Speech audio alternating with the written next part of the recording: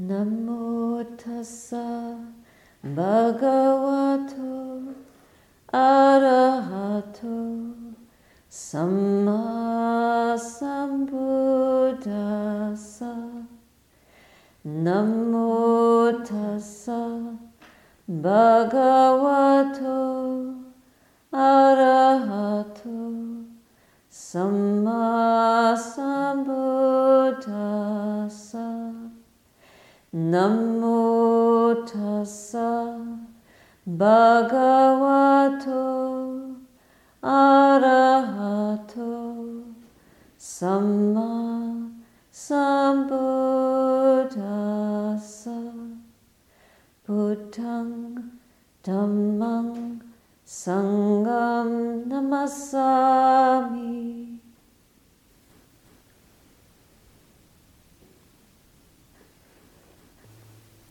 At one time, there was a novice who went on alms round in the village. And he went to the house of a moneylender and his wife. They didn't give him any food.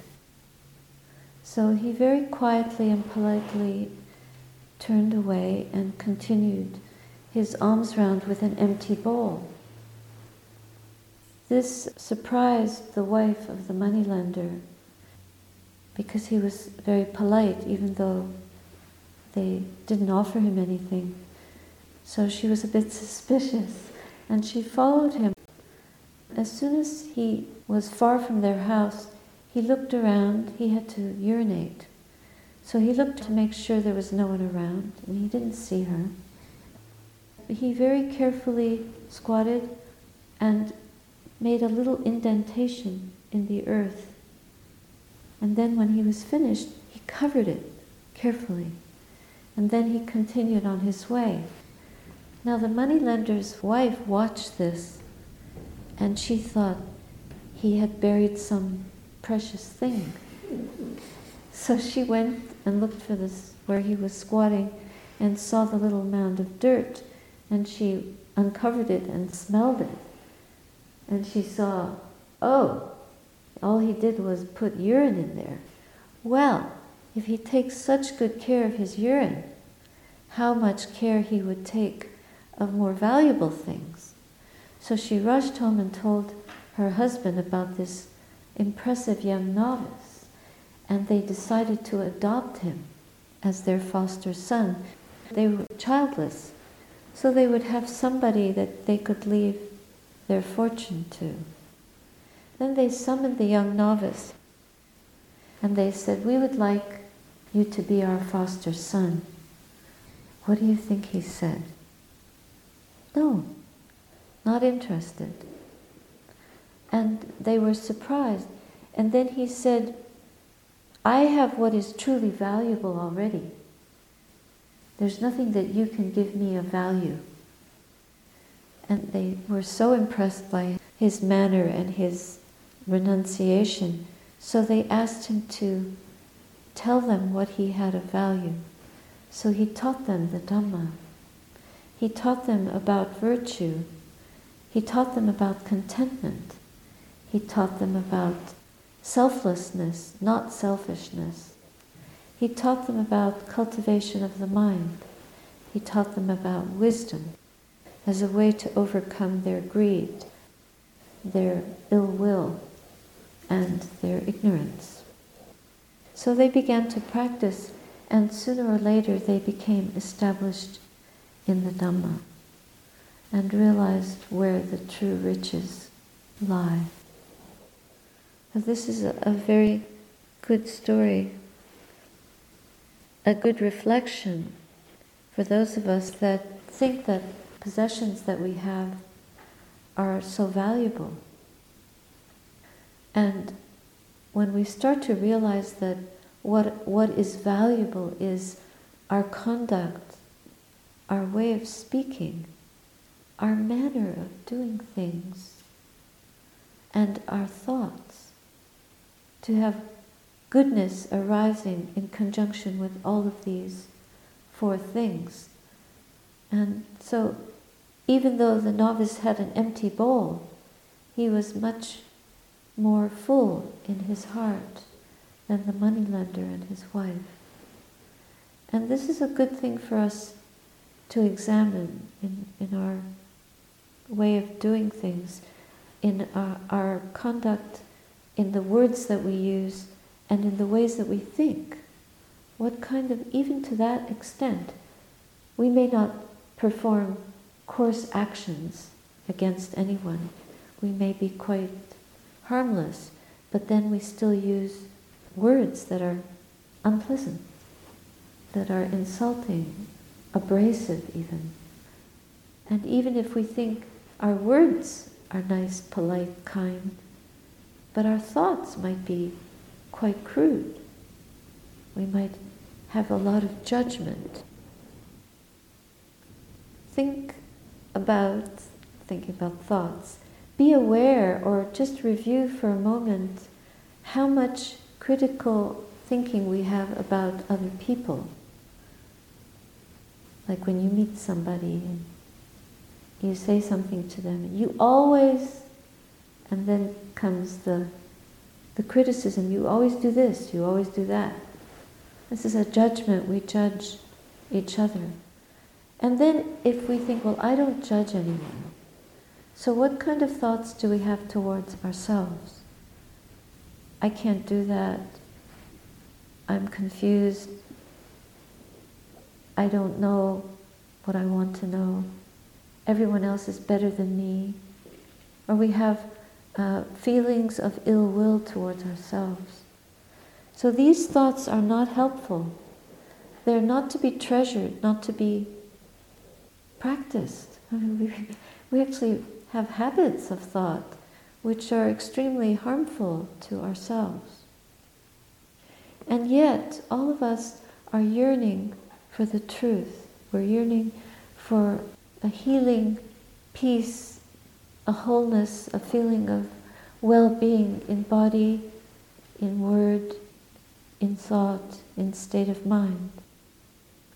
So the Buddha said that not only on the exterior do we go from the coarse to the refined, like from learning how to give up unwholesome acts, and how to give up unwholesome words, and how even to refine our thoughts. But look, sitting down and practicing meditation, even when we do these meditative practices to purify our minds, we can come to many different levels. The very first level is learning how to focus on one point, one object. Because usually the mind is busy and roaming around, attending to, like, think of what we did today. There were so many jobs, so much activity, we got so much done. But how much business, how much the mind had to jump from one activity to the other. When we're meditating, we give that up and we focus inward. So the mind has to be extremely renunciant right there. We have to give up the busyness, and that can make us drowsy. Certainly after working very hard and eating a big meal, we feel drowsy. It's boring. I'd much rather go for a walk and look at all the beautiful buds coming out on the trees, and the birds flying around making their nests, and the woodchuck, groundhog, looking for where she can have her babies, etc. is much more interesting than closing our eyes and trying to focus on one point. But then we do that, and after a while we get some stillness. But that's not enough. We want more than just a little bit of stillness. We want some exotic mind state, some thrilling experience. And if we have one little moment of deep peace, and we think, oh, I haven't felt like this is very special. So we want something deeper, something better, something more fabulous. But it really is a gradual training to go from the coarse to the refined. It's much easier in external conditions to give up those things that are harmful to others, because it's easy for us to notice how harmful they are to ourselves.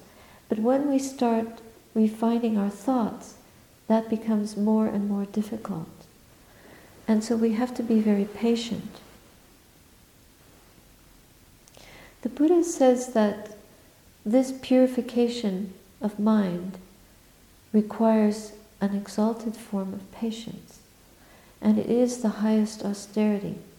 You could probably compare it to walking on hot coals, because if you spend one day alone with your mind, without meeting anybody or talking to anybody or doing anything, even putting out the garbage or doing nothing, what does the mind do then when we do nothing? It gets very, very agitated. So stopping and stilling and purifying requires an inordinate amount of patience. And in that particular verse, the Kanti Paramon, the Ovada verses, one of the statements is Sachita Pariyodapanang, which means to make the heart clear, pure, and empty. And this is an extremely important instruction. To make the heart clear, pure, and empty means to not just reach a moment when it's clear, pure, and empty, but to sustain that. To sustain it for 2 moments, for 3 moments, for 5, for 10. Okay, we just did an hour, and we can reflect, well, how many moments clear, pure, and empty did we get? Well, we're still thinking of getting. We're still coming from I want. So it's not pure, it's not empty, and it's not completely clear.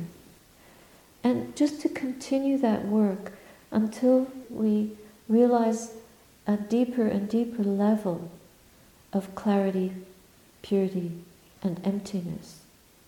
Until we come to a point where we can sustain that clarity, purity, and emptiness, not just for an hour, but even as we get up and walk around and return to our daily life. We're not falling back into our old habits. Somebody asked me yesterday, how do you know that you touch the truth, that what you're doing will lead you to what's true? It was interesting because no one's ever put the question to me quite like that. And all I could think of was what it feels like when I go into the forest. When you first leave the busyness of the world and you go to a wilderness, whether it's the clarity of the lake that is as large as Lake Ontario or one of the Great Lakes, or you stand at the edge of the ocean, well, you're standing and looking out into this emptiness, into this clarity, into this purity. When you go into a forest, there's a lot to see. And in the beginning, you might see just shrubs and bushes, but the deeper you go, and the more you reach forest that has never been cut, we hardly have any around here. But a friend had some old-growth forest on his land, and the trees in that old-growth forest are enormous. They're hundreds and hundreds of years old. No one has ever cut there.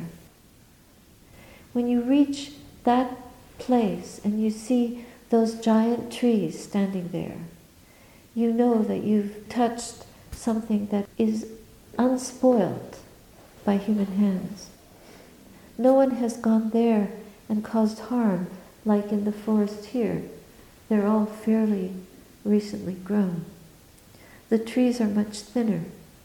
It's new and it's still not developed. So you can hear the sounds of the highway, You can hear the train. You can even hear voices. But when you go deep into the forest, you will just be alone with your mind. And that's why the Buddha told us, go to the roots of trees. Sit at the foot of trees. Meditate there, where our minds will be unsullied by the sounds and distractions of the world. But we bring the world with us.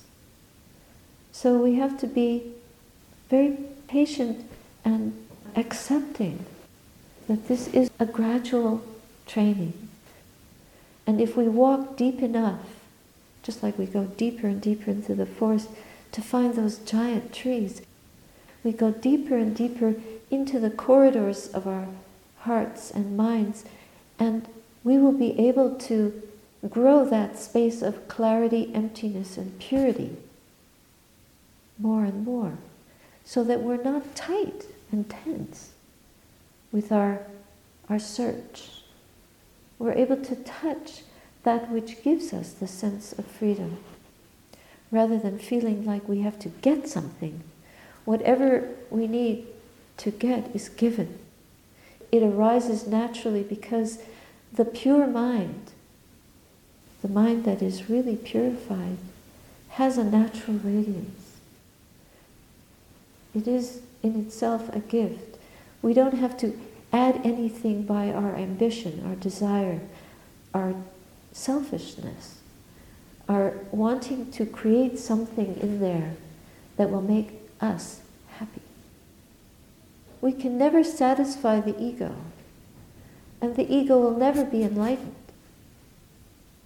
We have to shed that, truly shed it. We can only shed it if we go deep enough into the corridors of the heart that we never come back from there the same. We don't come back and return to all our old habits of body, of conduct, of words, and of thoughts that make us feel distressed and despairing and discouraged. We come back transformed because we've touched what is true, and the truth will set us free. We know the truth when we realize that we have touched that deeply. It's like when you come to those places in nature that are so unspoiled. It's the raw wild.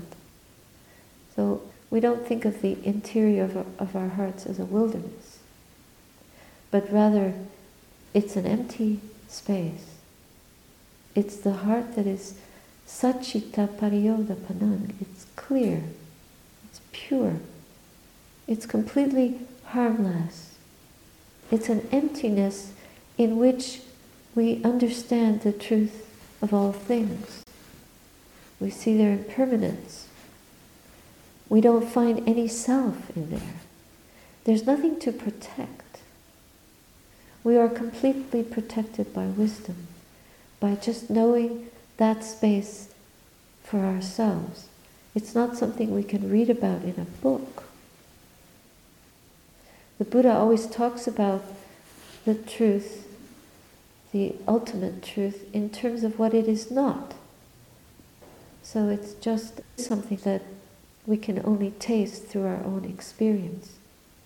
And the beauty of it is that it is apparent here and now, timeless, to be experienced directly by those who have eyes to see, who have time to search, who have the patience to open, to give up clinging, to wake up, waking up. Then we have to just set our feet on the path and trust that it's not something we can buy, but we can commit ourselves to it. And some people feel that they don't have time to meditate because life demands so much. But really, this practice is something that is doable in everyday life. Even as you sit here feeling your sit bones on your seats and your hands folded in your laps. These are moments when we can pay attention to our experience and use our mindfulness to penetrate into the feeling, the knowledge of what we feel, the knowing of sensation, the knowing of present moment awareness of that sensation, the clarifying of our perception of sensation, the knowing of how the mind receives the sensational experience, sensational, and understanding the physical and mental connection between mind and matter, so that we're not mistaking the body for what we are, not mistaking it as me or myself, and seeing it as just a composite, like a car.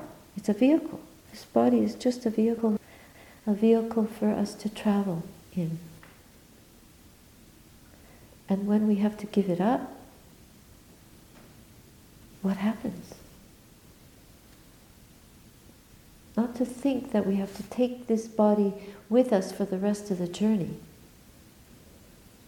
These are mysteries that we can explore through our own integrity. Integrity means wholeness and purity and clarity.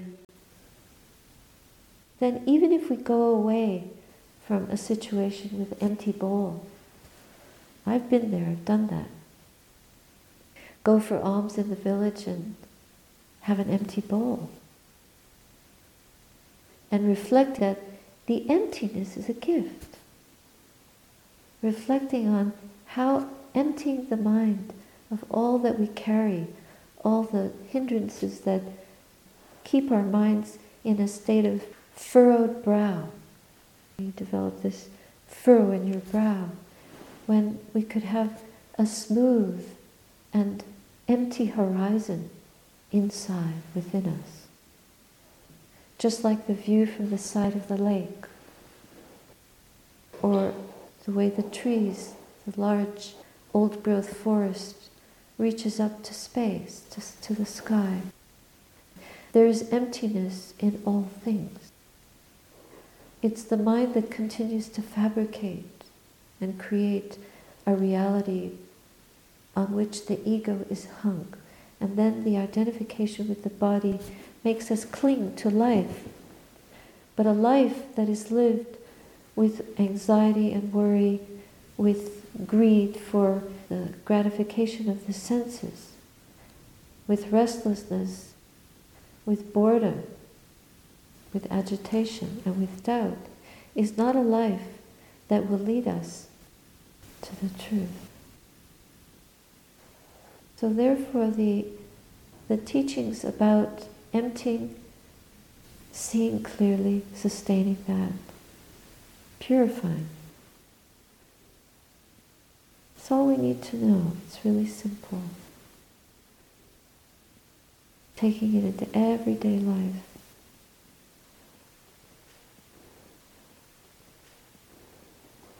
Andamayam Dhammakataya Sadhu Karanda Dhamma Sehe Sadhu, Sadhu, Sadhu, Anumodami. We follow these rituals just as a way of holding up the teaching, whether we like it or not, whether it's helpful or not, whether we heard it or not. But we express joy that the teaching is, we're aspiring, we're trying, we're repeating, we're seeing, we're exploring, we're listening, and something will be shared, something will be, even one word we can take away with us. We feel happy. Anumodami. I rejoice in the goodness. We rejoice to be here together. I certainly rejoice.